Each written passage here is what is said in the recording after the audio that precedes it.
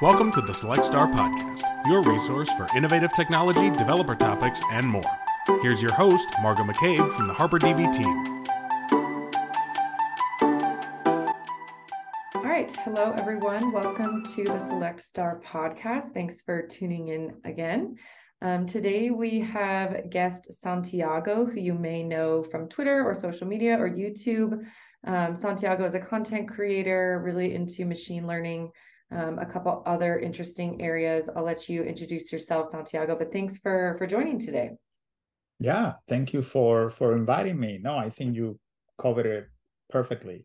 Just machine learning engineer by trade. I really enjoy creating content. I think it's the act of teaching somebody how to do something what I'm passionate about. But yeah, I've been trying to put content out there for almost 3 years now, and I'm using primarily Twitter and YouTube. So yeah. Awesome. And you're US based, correct? Where are you based? I am US based. I'm based in West Palm Beach, Florida. Yeah. Okay. Nice. I'm headed to a different part of Florida next week, down near Naples, but I'm excited to get some warmer weather.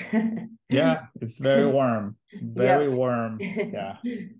Exactly. Awesome. Well, yeah. So before we jump into, a little bit more about machine learning and some of the projects you're working on, would love to hear just a little more about kind of your background journey into tech. How did you get to where you are today? How'd you get into machine learning? Yeah, for sure. So I started, so I went to college for computer science. That was a long time ago. That was in the late 90s.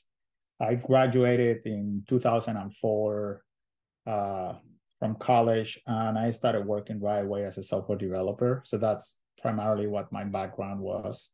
And I kept doing that for a long time until 2015, which I decided to go back to college to get my master's degree. And primarily, I wanted a computer science specialization, which is the regular master's degree. While I was there, I took one machine learning class, not necessarily because I wanted to get into machine learning, just because it was part of the program, and I took the class. And I immediately connected with, like, I was able to see problems that I was having at work that I didn't have solutions for them. I immediately saw a different way that I could approach those problems, right? And I think that was sort of like the light bulb that goes off and says, okay, I want to do more of this, right? So I changed my specialization. I had to take even more classes that when I was going to finish my master's at one point, and then I had to keep going just to get the specialization. But I started taking classes about machine learning. And that's when the transition, quote unquote, happens. I don't like to think about it as a transition, more of as an augmentation of skills. But yeah, since 2015, I started focusing more and more on machine learning problems. Yeah. So that's the whole story there. Yeah. Yeah, that's really cool, and good for you for deciding to go back to school. I know that can be very a difficult decision and kind of daunting, but it seems that it really led you to the path, and it's cool to hear that you had that moment of like, oh, this is going to be the solution to the problems I've been seeing for years, and here's why I should go into this area, because you understand it, from a deeper perspective. So yeah, it's cool to hear, all the folks I have on this podcast have really interesting, unique paths. And I think it's always, I love hearing that like moment where they find the thing they're passionate about and like the thing that they want to focus on. So then what are you working on now? I know you have a project, Binomial. Is that what it is? And how was that created? Where did the idea for that come to be? Yeah, for sure. So, well, primarily what I do every single day, I work with the Boston Dynamics Spot robot. You probably have seen it around. It's the yellow yeah. I saw it at a conference recently, for sure. Oh, yeah, good. So, yeah, so I built computer vision models that we run on top of the robot to do, basically we solve a bunch of use cases, primarily in the manufacturing and the industry there. So that's what I do every single day. That's just deploying these models on the edge and trying to analyze data that we capture with the robots. in addition to doing that, sort of like a side project, a friend and I built Binomial, which is just a website that gives you one machine learning question every single day. So that's our goal, is for you to have something new every day. And we try to cover as many topics as possible. It's a great challenge, not only because I have to write the questions, but it's also you have to do research in order to write the questions and write the explanations that come with the question, right? So we do little competitions there, and people go and compete, and they send me emails when they don't like the questions, and all of that is super fun. But yeah, it's been going for now since April 1st. Okay. We're still not quite for a year, but yeah, we've already published more than 200 questions. It's been great so far. So yeah, we're happy with it. Yeah, that's really interesting. So it's basically sort of a free resource for people that are learning, or people that, are advanced and just want to keep up with their skills, to kind of come in each day and just have a little like 5-minute brain training session. And then is there a screen afterwards that kind of says like, here's what you got wrong, or here's how? That is correct. Yeah. Okay. So yeah, the main goal is for folks that want to keep their skills sharp, right? And we aim to challenge you to think of something that's a little bit different. Maybe we combine theory with practical questions. Like there are a bunch of questions that you will not be able to answer unless you've done the job before, right? Mm-hmm. So that questions like there are 100% theoretical questions, but we try a combination there. And our goal is for you to get there, and 5 minutes later you leave hopefully understanding something new. So yes, you answer the question, and we immediately tell you what the right answer is, and give you a full explanation and additional resources that you can go and check out if you want more information about that. If you're competing means answering tomorrow's question, not the question that we have today. Like if you answer today's question, we give you the explanation right away. You can also opt to answer the question that we're going to publish tomorrow. Okay. In which case, we do not tell you what the right answer is. You have to wait until tomorrow. We don't tell you what the right answer is, so you cannot cheat, obviously. Right. And in that case, your score on that question will be used for a leaderboard. So we have a public leaderboard. Every month is a separate competition. And obviously, whoever gets to the top wins at the end of the month. That's fun. Yeah. Yeah, that's a fun way to kind of gamify it and create that sort of competition, right. Make people give a little more motivation for trying. I love that idea. So I'll be sure to put the link to that site then in the show notes for anyone listening. That sounds like a really fun sort of resource. I know me, like I sometimes even just try downloading different apps on the phone and things like that, like different brain training exercises and things, because once you've been out of school for a while, it's like you forget even some of the basic concepts of different things. I love that idea. Also going back to, what you're doing in your day-to-day with Boston Dynamics, I'd love to hear just a little bit about, I know you said working on like machine learning at the edge. That just kind of piqued my interest. That's something, here at HarperDB that we're actually focusing on a lot. Edge is something we've been talking about for years, and we're, working with a lot of different like telecom and gaming and media companies to help deploy machine learning at the edge because of all the benefits. So I'm curious if, what you're doing in that, what kind of benefits you're seeing around that. Yeah, absolutely. So I can give you a specific example. So think of a like a big warehouse, big factory, for example, right? These factories are huge, and they have many, many different inspection points where they have to check the pressure of tanks, or they have to check the temperature of different pieces of equipment. And right now, those inspections are either not done or done by people, or people do them every month instead of every single day, right? So it's really expensive to do all of that, to cover that much area. Sometimes it's even dangerous for people to get there. Think of a nuclear plant where you have to send somebody to check the temperature of equipment in an area that could have, radioactivity there. So they are, instead of using people to do this, or instead of not doing it at all, they're using these robots that they can send and do those inspections. So our job is to create the models that are actually going to, look at the pictures and analyze the pictures and decide whether there is a problem or not. So one specific example is we have a model that reads analog gauges. And you will be surprised, what are we doing with analog gauges in 2022? Well, guess what? Some of these factories have tens of thousands of analog gauges. There is no way we can replace those with digital gauges. We have to use the analog gauges. This is equipment from the 80s, from the 90s. Nobody's going to replace that. Yeah. So yeah, we need something to take a picture of a gauge, analyze that gauge, read the gauge. There, I don't know, a bazillion different type of gauges. So we have to read the gauge and then decide whether that specific reading is problematic, right? Right. Whether this tank has to be between 100 and 120 psi. And all of that is done autonomously by a robot that does the same mission every day or twice a day or every week, whatever it's. So that's the goal of what we're seeing. It's a massive improvement in the way these companies run. It's a massive improvement because now maintenance is way easier. Like they can detect when a problem is about to happen, like an equipment running too hot way before the equipment actually breaks. Because when it breaks, at that point, production stops. The cost is huge. So if we can do this preemptive maintenance, it's great for companies. Yeah, those are some examples of these solves. Yeah.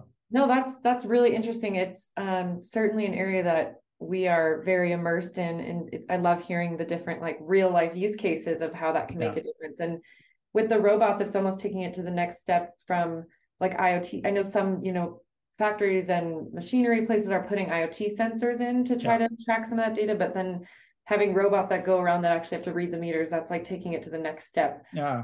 So it's really cool. Yeah, I mean, the IoT is a great solution in certain places. Some places you cannot run electricity, for example. Right, so having something that's digital is not feasible because you cannot run electricity there. So at that point, the robot will come in handy. The robot is also a platform that moves. So you can cover a lot of space, obviously. You don't have to like, for example, you can have a specific room and put cameras on that room and put the sensors. But then if you want that at scale and you have 1,000 different locations, you will have to repeat the same thing over and over and over, right? The robot doesn't care about the configuration of the room. You can use it in many different situations, locations. You can do it for outdoors, which is another big use case. So think about like oil rigs where you have pipes going for miles, right? There is no IoT, there is no internet connectivity, there is nothing out there in the field. And you can have a robot actually doing inspection there where no other solution will be feasible.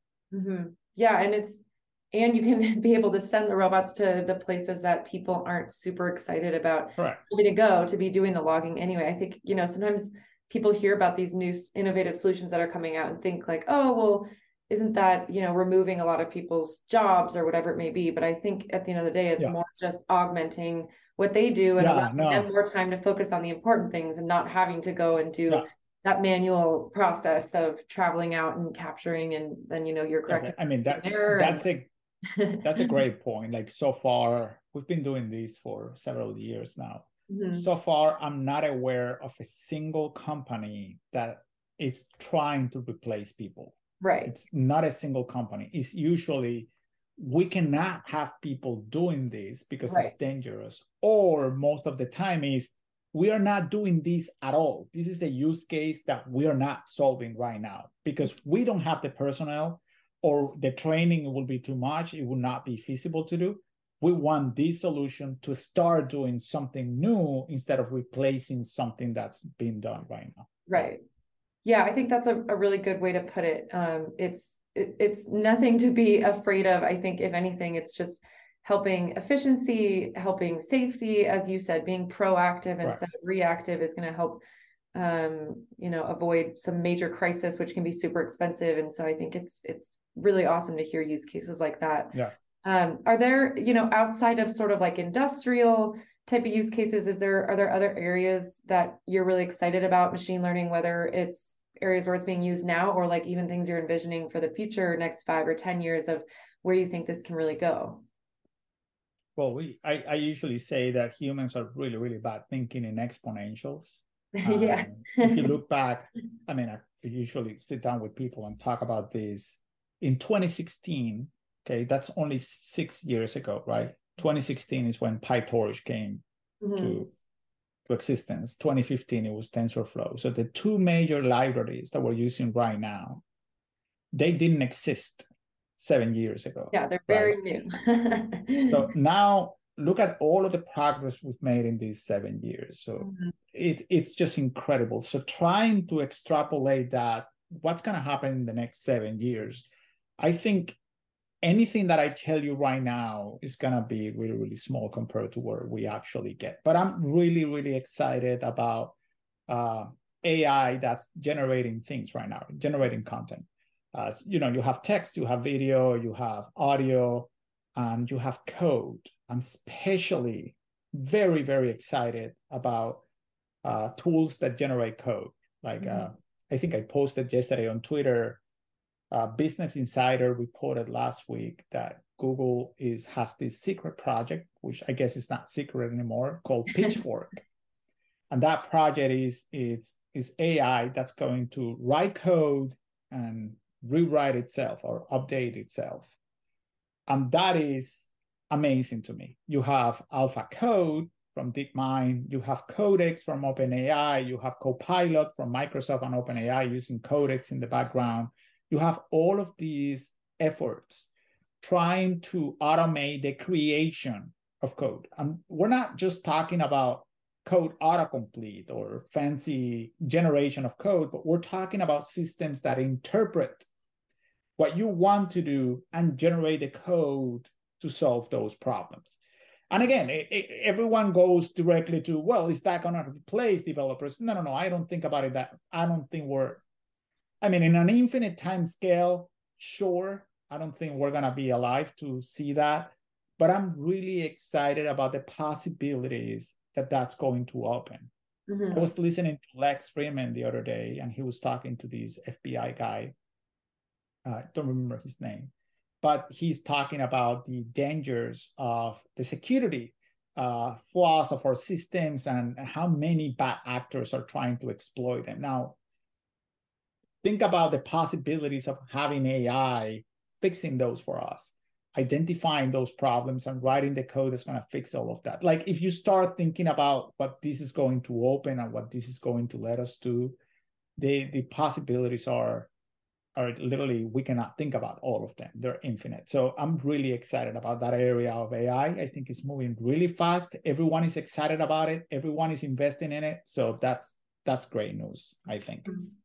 Yeah, those are all some really great points. And I like the optimism that you bring to this discussion while also acknowledging that, you know, there can be risks and there can be downsides, but at the end of the day, I think that the benefits will outweigh that. And because the technology is advancing so quickly, we can find ways to try to beat some of those bad actors. And you said it pretty great. Like we can try to make predictions for 5-10 years, but it might be just a blip on the radar, or maybe it's like a different direction of where we end up going, but it's still always fun to have that discussion. You know, you're right. It's all, so much has happened within the past 5 years. I think we sometimes forget to just sit down and look at that of like, all these things are new. Yeah. It's incredible. Yeah. That's awesome. So yeah, what would you say would be, if someone's listening that's trying to get into machine learning, a career in machine learning or learning about it, what would you say are some big mistakes when it comes to machine learning, whether it's like in real production or even just, you know, going to class, trying to learn some of the main basics of machine learning? Like, do you have any tips or things to avoid? Yeah, for sure. I think, you know, one of the problems with machine learning is it's a very dense field. What I mean by that is it's not just follow these 3 points and you're going to become one, right? It requires a lot of work. So I think one mistake is letting that overwhelm you. I think that's a huge mistake. Some people try to make this a linear process. Like they usually recommend, okay, so just go and take calculus classes and then take linear algebra classes. And then, you know, after 3 years of math preparation, now you're ready. I don't think that's the way to approach the field. I'm a hands-on person, and I think you will be better off if you start building things. Like if you have the foundations of a software developer, you can literally tomorrow start following tutorials where you get to build projects that use machine learning. Now, obviously, you're not going to complete this in a week and you're going to be a machine learning engineer. That's not the way it works. But you're going to start right away building things. And I think that's the fundamental piece that you have to do.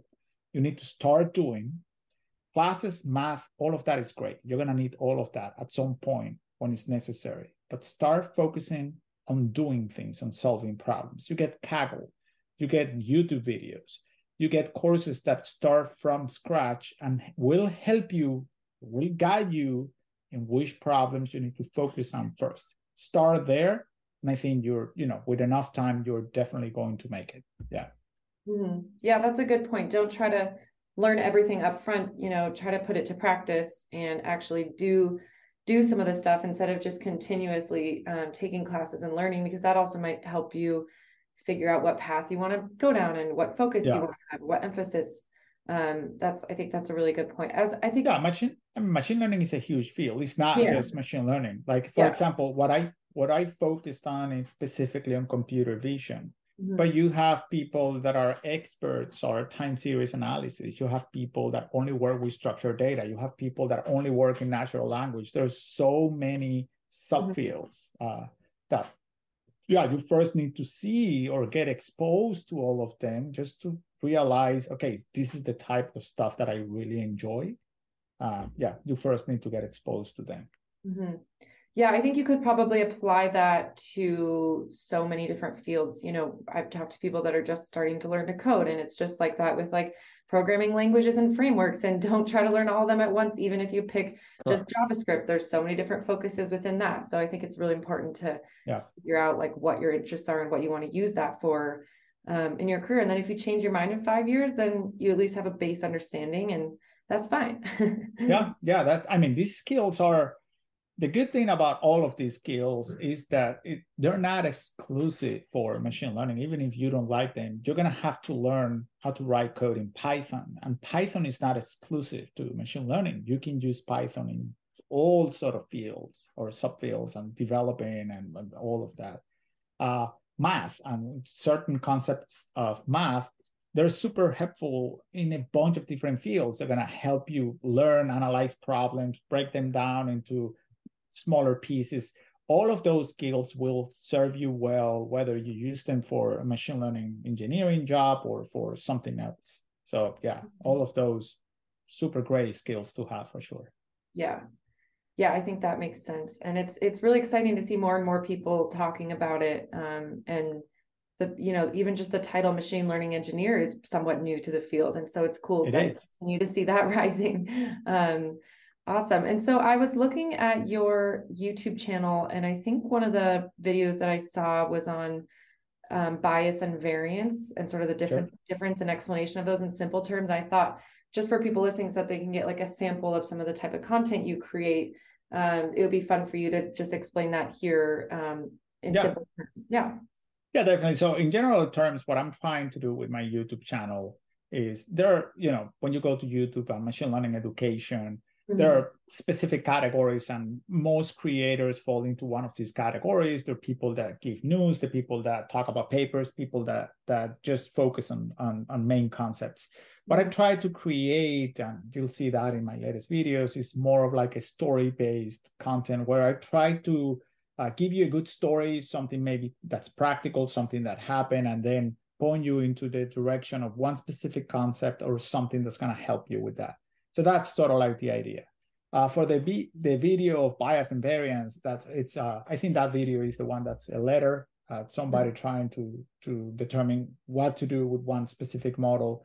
And the whole goal of that video is how do we break and think about these two concepts that are fundamental for machine learning. They are all over the place, and you're going to see them from day one. And specifically, the way I like to think about them is bias is about assumptions that a model makes. Like if you're building a model that makes too many assumptions about something, it's going to have a lot of bias. For example, a linear model, the linear model decides that the information, there is a linear relationship between the input features and the target value. That is a big assumption that model is making, is has advantages and disadvantages. The advantages is a very simple model. The disadvantage is that it's a big bias. The model says, I don't care what the data says, I'm going to assume the relationship is linear. On the other side, you have variance, which is the sensitivity of a model of when it sees new data. So every time we add new data to our data set, the model might change, might bend itself to try to follow that data. Advantages is the model is very flexible. The disadvantage is that the model is very flexible. So it's the same thing. So now the model might see data that's actually noise, but might want to try to say, well, that noise is actually important when it's actually not important. So like having a little bit of bias is very important for a model. Having a little bit of variance is also very important for the model. So we also have to find that trade-off, and there are different tools that you can use to sort of like find that perfect trade-offs. But that's the way I like to think about those two terms. Yeah. Okay, that makes sense. That's extremely helpful, and I think it's good to get kind of like a taste of the type of content you do on your channel, which I'll definitely put the link again for that in the show notes, because it's a really helpful resource. It's great that there's so many free resources like this now for folks that are learning either in classes or on their own, or just want a refresher. Is there, and I know you've grown your following a lot on Twitter as well. Is that, how did you sort of originally decide to start doing content creation on the side? Was it just like through community, and just as you started learning, you wanted to try to create this to help people, or what, how did you originally know that was kind of a good path? So since I graduated, when I graduated for the first time, I started collaborating with the college I went to, and I started teaching people there. Then I came here to the States, and I obviously stopped doing that, but I've always wanted to teach. And I think in 2020, I saw an opportunity to start doing it again. Why not to go out there? And I wanted to create a YouTube channel, but there is a lot more that goes into YouTube that just start writing. So Twitter was a very low barrier network to do that. So I started just putting tidbits out there of things that I do and I find every day when I'm doing my work and whatnot. And it started growing from there. And yeah, it's grown quite a bit. I think it's around 200,000 followers now on Twitter. And obviously the natural extension to Twitter was going to be YouTube. At some point, I wanted to do that. Finally, I decided to pull the plug. I've been 129 days on YouTube. Somebody asked me today. That's what I know. The number 129 days on YouTube. So I think like 20 something videos I've posted so far.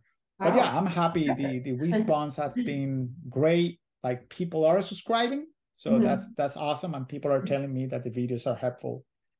That's exactly the feedback that I was looking for, to just keep creating more videos. Yeah. Well, that's awesome. Congrats. Cause I know it's not easily done. And, content creation can be very time consuming. I think a lot of people that haven't done it don't appreciate even like a 5-minute YouTube video can take hours and hours, if not days, depending on what you're working on. So impressive that you have time to do all of that outside of the normal day to day. Well, I'm lucky enough that my wife works with me on the videos. Oh, cool. So I honestly just work on the script and the recording. My wife does all of the editing. So all of that is thanks to her. That's the only way I can pull it off. Without her, there's no way I could. Yeah. Well, that's a dream team for sure. That's for sure. That's a good collaboration. That's awesome. Well, hey, this has all been really interesting for me. I really appreciate you taking time to chat. I know you and I have kind of been connected through Twitter for a while now, so it's great to finally chat. One last question I had before we go is if there's any other sort of technologies, tools, or frameworks that you're really excited about right now, or even looking into 2023, like anything you have on the roadmap that you want to check out related to machine learning or not. I think, like I mentioned, anything that we're doing with generating things with AI, it's super interesting to me, especially code generation with AI. So I will definitely keep an eye on that. There are many, many different projects that are coming out. GPT-4 supposedly is coming out probably in the next month or so. And that middle layer, so we have GPT-3 as the brain, or GPT-4 as the brain. The middle layer that's going to start, people are going to start creating are those tools that are going to use the brain in the background. But they are, like right now, everyone is talking about prompt engineering and how to prompt these models to make them do whatever they want. I'm very excited about this middle layer that's going to use the brain in the background. That we're not going to have to write prompts. And I'm going to start using that brain to provide a lot of value. Like Copilot is one of them. But you can think about like medical systems where you can train one of these models on one specific disease, for example, and the medical system will provide recommendations based on the symptoms of a patient. Like all of these tools that are going to be created in the next 1 to 3 years, I'm very, very excited about them. I think they're going to open many, many different doors.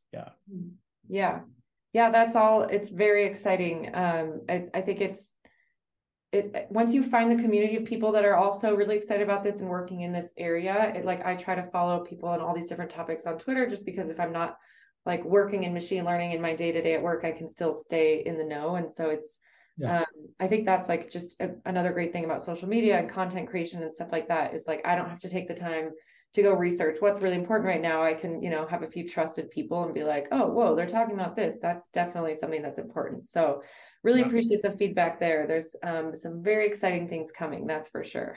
Absolutely. Yeah.